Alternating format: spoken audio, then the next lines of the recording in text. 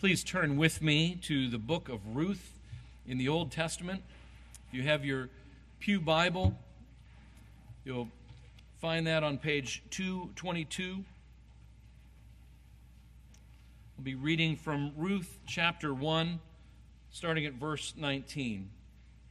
Ruth chapter 1, starting at 19. Hear God's holy, inerrant word. So the two of them went on until they came to Bethlehem. And when they came to Bethlehem, the whole town was stirred because of them. And the women said, "Is this Naomi?" She said to them, "Do not call me Naomi. Call me Mara, for the Almighty has dealt very bitterly with me. I went away full, and the Lord has brought me back empty. Why call me Naomi, when the Lord has testified against me, and the Almighty has brought calamity upon me?" So Naomi returned, and Ruth the Moabite, her daughter-in-law, with her, who returned from the country of Moab, and they came to Bethlehem at the beginning of barley harvest. This is the word of the Lord. Thanks be to God. Join me in praying, please. Lord, thank you for your word. Thank you that this is not just a fairy tale or a story made up of these women, but your historical account of what actually happened, given as a gift to us as your people, and not just to us, but to your people throughout the ages, that we might, through their real life experiences, better understand who you are, Lord Christ, and how we are to hope solely in you. Lord, we pray that you would help us to understand how bitterness works, not just so that we can feel better about therapy, but that we might better understand our own hearts and how your gospel, Lord Christ, is the only answer that will ever bring us healing. We pray that you would do this to the great glory of your name, Jesus, in whose name we pray. Amen. We've been looking together at this book of Ruth and uncovering some of the gift that God has given us in recording this story for us.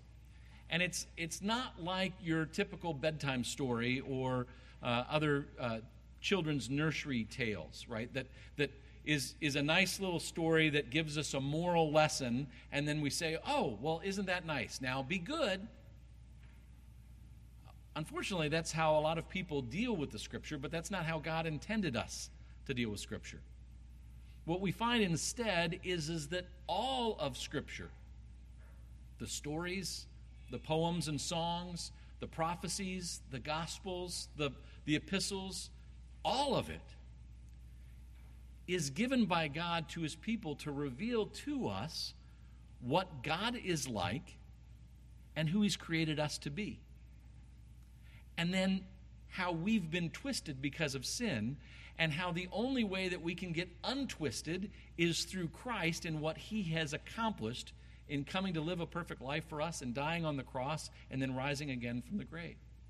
And that Jesus told his disciples that he was going to do all of these things exactly as the Word of God promised, and then he would go to prepare a place for us with his Father and come back for us.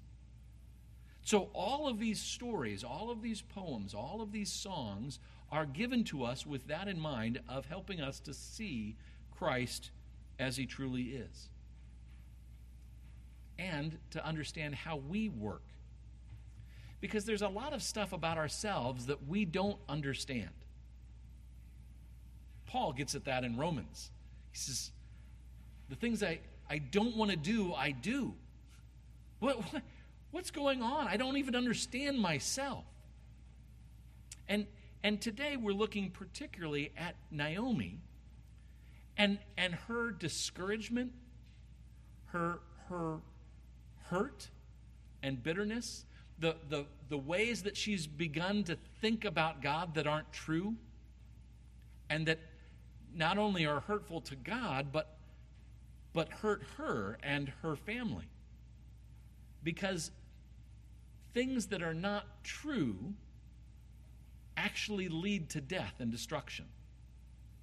And that what we find in Jesus is that every time the devil told him a lie, Jesus countered it with the truth of God's word. And so we're going to see, particularly in this passage with Naomi, some of how that sin works and how bitterness is a trap that feels good to us for a little bit, but ultimately destroys us. And how the gospel of Jesus Christ is the only solution to keep us from that self-destructive bitterness. Well, as I was reading and translating and then looking at commentaries and structure of the passage and all those things as I normally do in preparing to bring the Word of God to you, one of the things that stood out to me was this homecoming. That's what we see in the first verse, 19. And so kind of the soundtrack that was playing all throughout the week for me was that old theme song from the show Cheers. Remember that in the 80s and early 90s? It was this idyllic pub in Boston, right, where everybody knows your name. And how great is that to just have a place where you can go and hang out with your friends and everybody knows you there. And for those of us here in Woodstock and the surrounding towns, we say, I don't have to go anywhere for that, right? Everybody knows my name no matter where I go. I remember going to the library one time. This is a couple of years into our living here, and I introduced myself to the lady behind the counter, and she said, "Oh, I know exactly who you are." Right? Everybody knows your name. But in the city like Boston, it's very easy to be anonymous. And so look at the text and what we find here, that Naomi comes to this experience that it's not always great to have everyone know your name. Verse 19 says, "So the two of them went on," two of them being Naomi, the mother, and Ruth, the daughter-in-law. "So the two of them went on until they came to Bethlehem. And when they came to Bethlehem, the whole town was stirred because of them. And the women said, 'Is this Naomi? Is this Naomi? She's from this small town.' Bethlehem, that little town that we know as the birthplace of Jesus, as the city of David, the little town just outside of Bethlehem.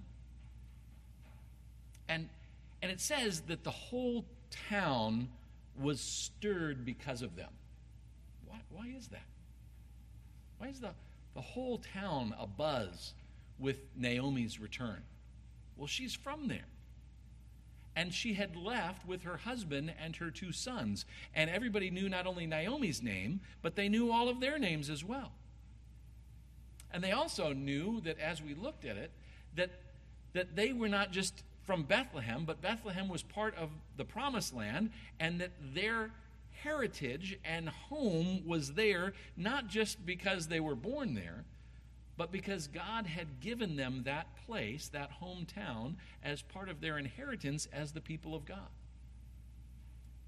And that when they faced drought, instead of falling on their faces in repentance and calling on their neighbors to likewise pray, they went looking for green pastures somewhere else. They went to Moab, the area just back across the river, Jordan, from where they'd come in coming up from Egypt. This people, descendants of Lot, who were known for their wickedness. And so we've walked through some of the things about Naomi and her family not trusting in Yahweh, the God of the covenant, but looking to provide for themselves according to what they could see.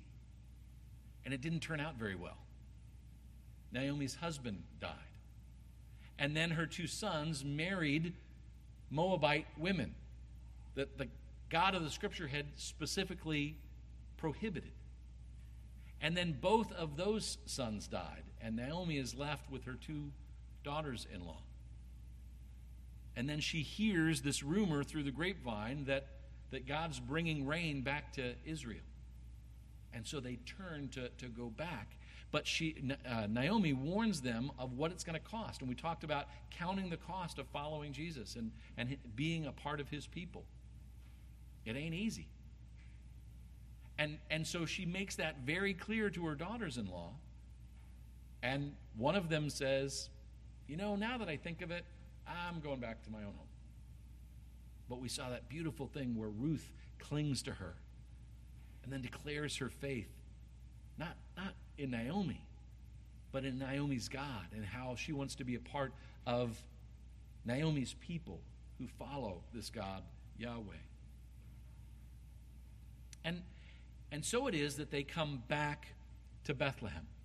Now, anytime you're reading Scripture, it's a good thing to notice repetition. Right? So anytime you're reading along and you see a word repeated, you might just stop and take note of that. Might even be a good thing to look that word up and make sure that you know what it means. Here, it's Bethlehem that's repeated. So the 2 of them went on until they came to Bethlehem, and when they had come to Bethlehem, now, that in telling the story of Naomi and Ruth coming back to Bethlehem, there's no reason to repeat. We know that that's where they're going. We heard that earlier in the story, that they were going to return back to Bethlehem. And so as we get to this verse, just saying, okay, they got to Bethlehem. But why does God repeat it? Well, part of how we see that is how the passage ends with another, 3rd repetition of Bethlehem, and particularly Bethlehem linked to the beginning of the barley harvest. We've seen how Bethlehem means the house of bread. And so Naomi, who went out because there wasn't food to eat, has come back to the house of bread at the beginning of the barley harvest. It's a literary device that God is using of his inclusio to set this out and say, this is significant. This is forewarning you of some things that are coming, and the hope and expectation of what that is. But that's not what catches Naomi's attention. After repeating Bethlehem twice, it says the whole town was stirred because of them. And they ask, is this Naomi? Now, in their asking that question, you can hear the tone that wait a minute, where's Naomi's husband? Where are Naomi's sons? I mean, again, these people know Naomi and her family. And here comes Naomi with none of the rest of her family but this Moabite woman. You see, they know her and are aghast at her returning. She is coming back like a dog with its tail between its legs. To be fed, for sure. But also in shame. She's an object of ridicule by the whole town. Everybody sees Naomi returning. And it's not a joyous or victorious return. She's come back to face the music, as it were. And we see in this how the very means that God gives us in brothers and sisters in the family of God can also make doing what is right more difficult. The very thing that God gives us in the family of the people of God can sometimes make it harder for us to admit our sin. Well, if I go and admit that, everybody's going to know. But that's actually part of what God has designed for our good. He doesn't do that to punish us. He does that for our good because it is through the restoration, through coming back and admitting our sin, that we're able to hear the gospel from real live people, our brothers and sisters in Christ, that's been forgiven. You don't have to carry that around anymore. Whereas in the big city where you go and nobody knows your name, it's easy to not face that look, right? To not have those judging eyes. But likewise, there's very little of any rejoicing in redemption and celebration. Oh yeah, so you had a hard time and you got over it, big deal. Now, we need to recognize that God has given Naomi this hometown and these people as part of the people of God, not just to find fault with her, not just to pile on her shame, but actually as a means of his grace to work her through that shame and come to the point of freedom and joy and delight. So here they come to the house of bread at the beginning of the barley harvest, and everybody's aghast. Everybody is asking her, Naomi, what has happened? And that brings us to our second point. Not only is it sometimes difficult to be where everybody knows your name, but secondly, Naomi sings a song of woe. We see this in verses 12 and 13. I tried to, in your order of worship, to set this apart in using what we recognize usually in the Scripture for songs. You see that in your order of worship where we've got the passage there of Ruth 1:19-22? It's indented starting with, "Do not call me Naomi." And then is poetry lines going down to, "The Almighty has brought calamity upon me." What I found fascinating was that the response that Naomi gives when they say, "Is this Naomi?" She gives her answer to them in very poetic language. It's almost like a song. This is something that Naomi has been thinking hard and long about. Reminds me of the parable that Jesus told of the prodigal son. You remember when the prodigal son is off in the far country and he's blown all of his inheritance and he's living in squalor and he's jealous even of what the pigs have to eat? And he says to himself, I know my father's employees, my father's working hands eat better than I do. I'll go back and plead my case with Dad so that he just hires me on as one of his employees. Not as son, but as employee. And that on the way back from that far country, he practices. He goes over what he's going to say to his dad. Remember that? And we get that kind of sense here. Listen to what Naomi says. She says, "Do not call me Naomi," which, by the way, is important in terms of its meaning. It is blessed or my delight. Don't call me my delight. Call me Mara, bitter.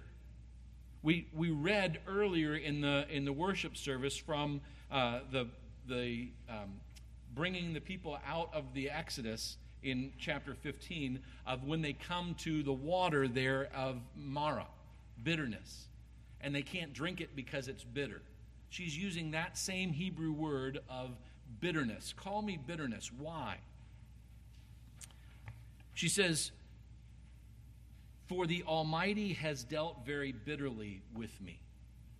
That preposition "for" is often also translated "because." It's giving the purpose behind this. Here's why you ought to call me bitterness rather than my delight.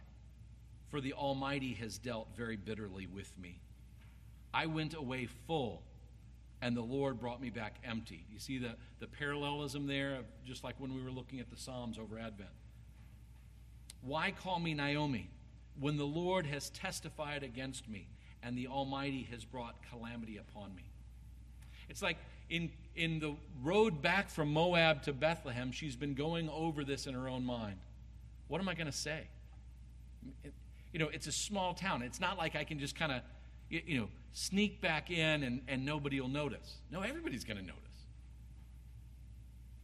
Naomi, where have you been? What's been going on? So sorry to hear about your husband and both your boys. This is horrible. And so she's been practicing and reciting this to herself of how she's been done wrong. Of all the ways that her growing up as part of the people of God and reciting, look at how the Lord has been good to me. Let me count the ways. We sang, count your blessings, count them one by one. She's traded counting her blessings in for counting the wrongs that God has done to her. And it's not just that she's counting those wrongs that the Lord has done to her, but she's nurturing that. She's holding on to it. It's like in the Lord of the Rings, the ring, and Gollum has had the ring come to him, and he holds on to it. He calls it my precious. And if we stand back and look at that, it's like that's so messed up, right?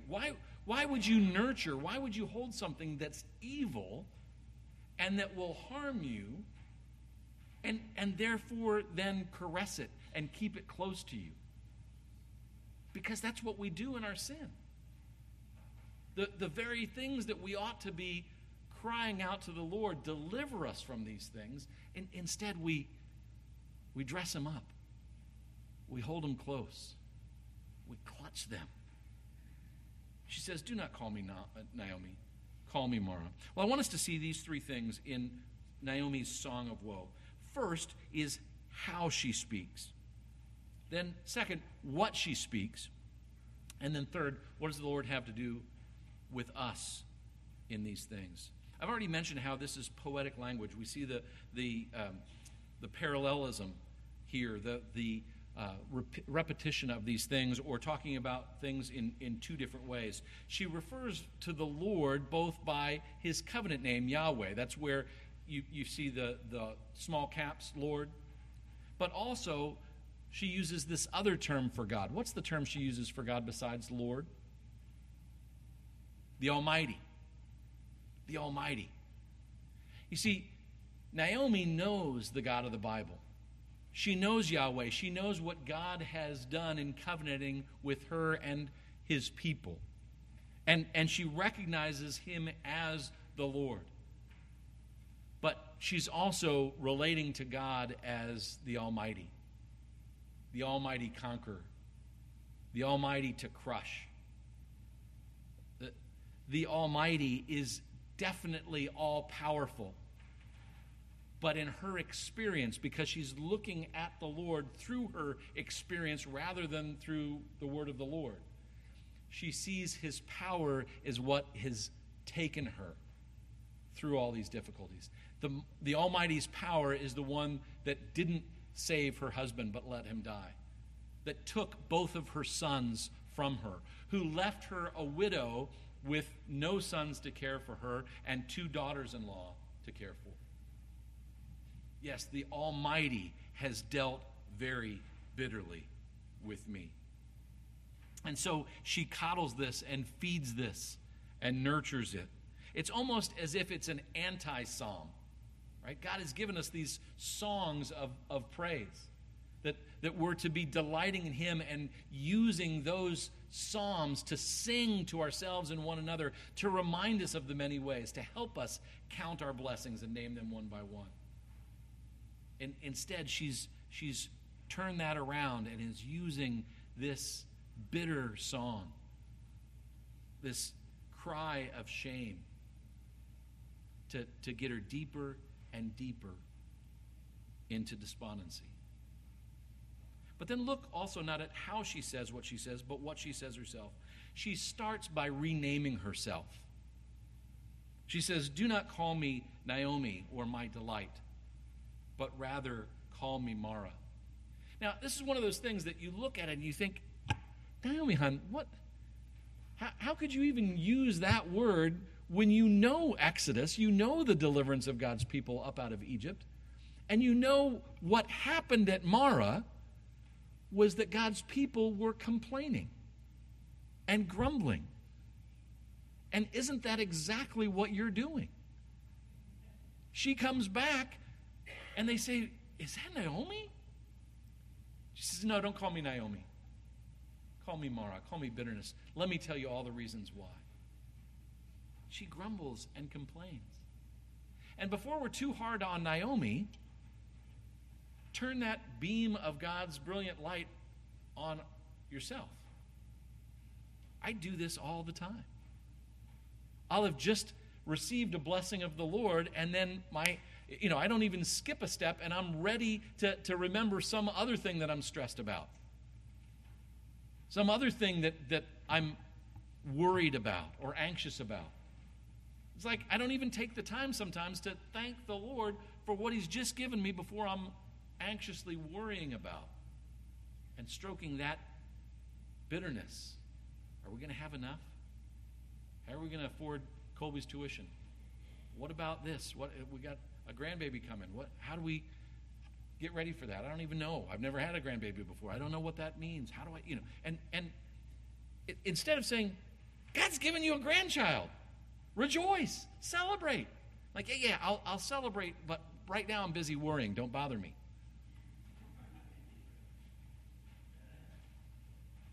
This is what Naomi's getting at, and she renames herself. This is something that we have in spades in our culture, right? Renaming, use different pronouns. No, it's not what God has said is true about me. This is how I'm defining myself. And listen, when you have the audacity to rename yourself, first, it's an insult to your parents, right? They're the ones who named you. In most cases, that's how that happens. And you're saying, no, Mom and Dad, no, I don't want that. I'm the one who defines myself. It's such arrogance.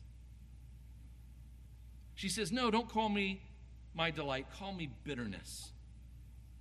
For the Almighty has dealt very bitterly with me indeed. I went away full. Now, wait, just hold on a second. How and why were you full, Naomi? Oh, well, because God blessed me abundantly. Not based on anything that I did. He blessed me. He made me full. I had a husband. I had 2 sons. Not just one son to carry on the family name. I had 2 sons, an heir and a spare. I had fullness. But the Lord has brought me back empty. Now notice that. It's striking. I went away full. Who's she crediting with her fullness? Me. I was full. But then in terms of becoming empty, who does she credit with that? The Lord. He's the one who brought me back empty. And again, don't just go after Naomi. You do this same thing. How do I know? Because I do this same thing. And because God's word says this is what we do time after time. We encounter a blessing. Well, thank you very much. We encounter a hardship. God, why did you do that?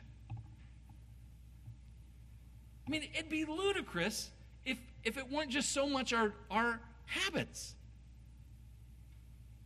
It is insanity to claim for ourselves what God has given us and then to blame him for what he's doing. He says in his word is for our good and his glory. He only brought Naomi through this time of emptiness for her good, so that he could fill her back up again, and this time she would be able to see that it was all the Lord's doing and to give him the praise for it. So we see how she gives this response and what she says in her response. But what does that mean for us? What would the Lord have for us to hear and to know in these things? What is God saying to us through preserving Naomi's response? He gives us this story not just of Ruth. It's the book's name. We tend to focus on Ruth in this, but here we have a particular emphasis on Naomi. And he gives us this story of Naomi without pulling punches. It acknowledges Naomi's bitterness. It acknowledges what she's wrestling with. Because not only does she find fault with God. But as it goes on to say, the Lord brought me back empty. Why call me Naomi when the Lord has testified against me and the Almighty has brought calamity upon me? The word that's used there for calamity is actually evil. She's saying the Lord has brought evil on me. She's accusing God of evil. But of course, that's what we all do when we don't respond to what God has decreed and done with joy and faith. It doesn't pull any punches. It doesn't water this down. Naomi is giving false witness against the Lord himself. And we do the same. God is using this story to be a mirror, that as we see Naomi as she actually is, we might more readily identify as the perpetrators ourselves.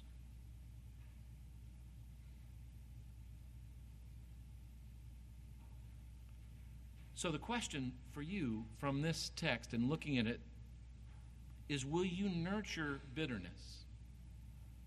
Will you focus on your disappointments? Will you focus on all the ways that the Lord has slighted you or left you empty where you think he should have brought you to fullness? Or will you trust in Christ alone, knowing that he is working all of these things together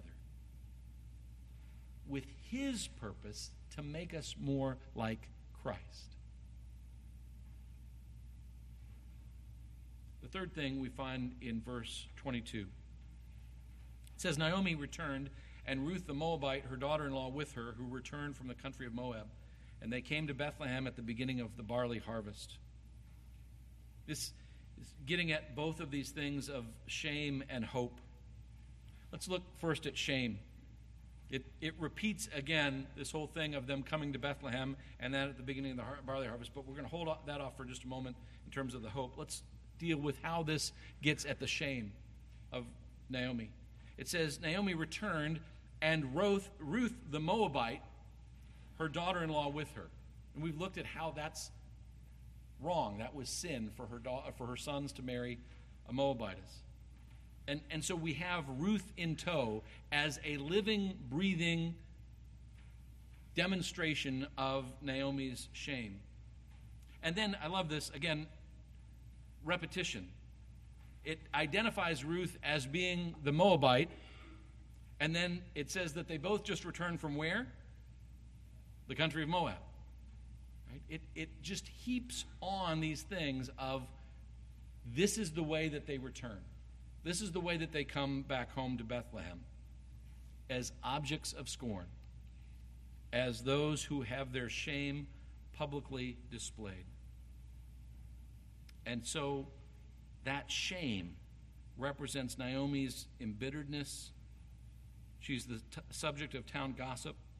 She's shackled to her daughter-in-law and returns home again from a land of incestuous debauchery. If ever there was someone who needed a new start, it was Naomi. And that is balanced with the hope of coming to the house of bread at the beginning of the harvest. That brings up all kinds of questions of what is this harvest going to be like? Has God really restored favor to his people? Or will there be more drought? All of those things are racing around in Naomi's mind and heart. And that it's presented to us in this way so that we as the readers might be grappling with those questions as well. So what about us? What are the specific challenges that we face as a congregation that are similar to what Naomi was facing? Maybe for us, dealing with shame, dealing with our own sin. And that if we actually really confess, then people will never look at us the same. I find this very, very common in the church today. That we will admit what we think of as respectable sins. Right? In prayer group, in Bible studies, would you guys please pray for me? My neighbor just got this, new boat, and I'm just having a hard time with envy. I know it's still February, but, summer's coming, and boy, that boat sure looks good. Would you pray for me that I don't envy that boat? And we all say, absolutely, we'll pray for you. Why? Because we're all envying other things ourselves, right? May not be a boat, but it's this or it's that or what, And so, yeah, okay, we'll pray for you. But you wouldn't ever dare mention the sins that they're not going to respond that way to. And so we keep those below the surface. Where God's word tells us actually to confess our sins one to another. Come home. Face that you've been in Moab. Don't try to hide that. Rather, confess it. Because the evil one loves to keep you in that world of bitterness. To keep you from ever admitting those secret dark sins that you've committed. That if your brothers and sisters at such a respectable church as First Congregational Church of Woodstock, well, they'd turn the other way. And as long as you believe that and continue to hide those things, you never get to experience the wonder of what we're going to see with Naomi. That she comes back with Moabitess in tow. That she's the laughingstock of all of her neighbors and supposed friends. But God's going to turn this entire thing around. But if you don't confess, then you miss out on that wonder of God's forgiveness. And if you haven't experienced that kind of forgiveness, it'll also affect the way that you don't forgive one another. If we think, well, Jesus has just forgiven me of these little respectable sins, and so if others sin against me in respectable, nice little ways, well, then fine, I'll forgive them too. But what happens when they sin against you big whoppers? Right? They sin against you in ways that cost you, that hurt you, that drive you to despair. I can't imagine that they did that. And then someone says, well, as a Christian, aren't you supposed to forgive them? What are you talking about? Right? Sure, I'll forgive them all kinds of vanilla little things. But this, well, they need the justice of God.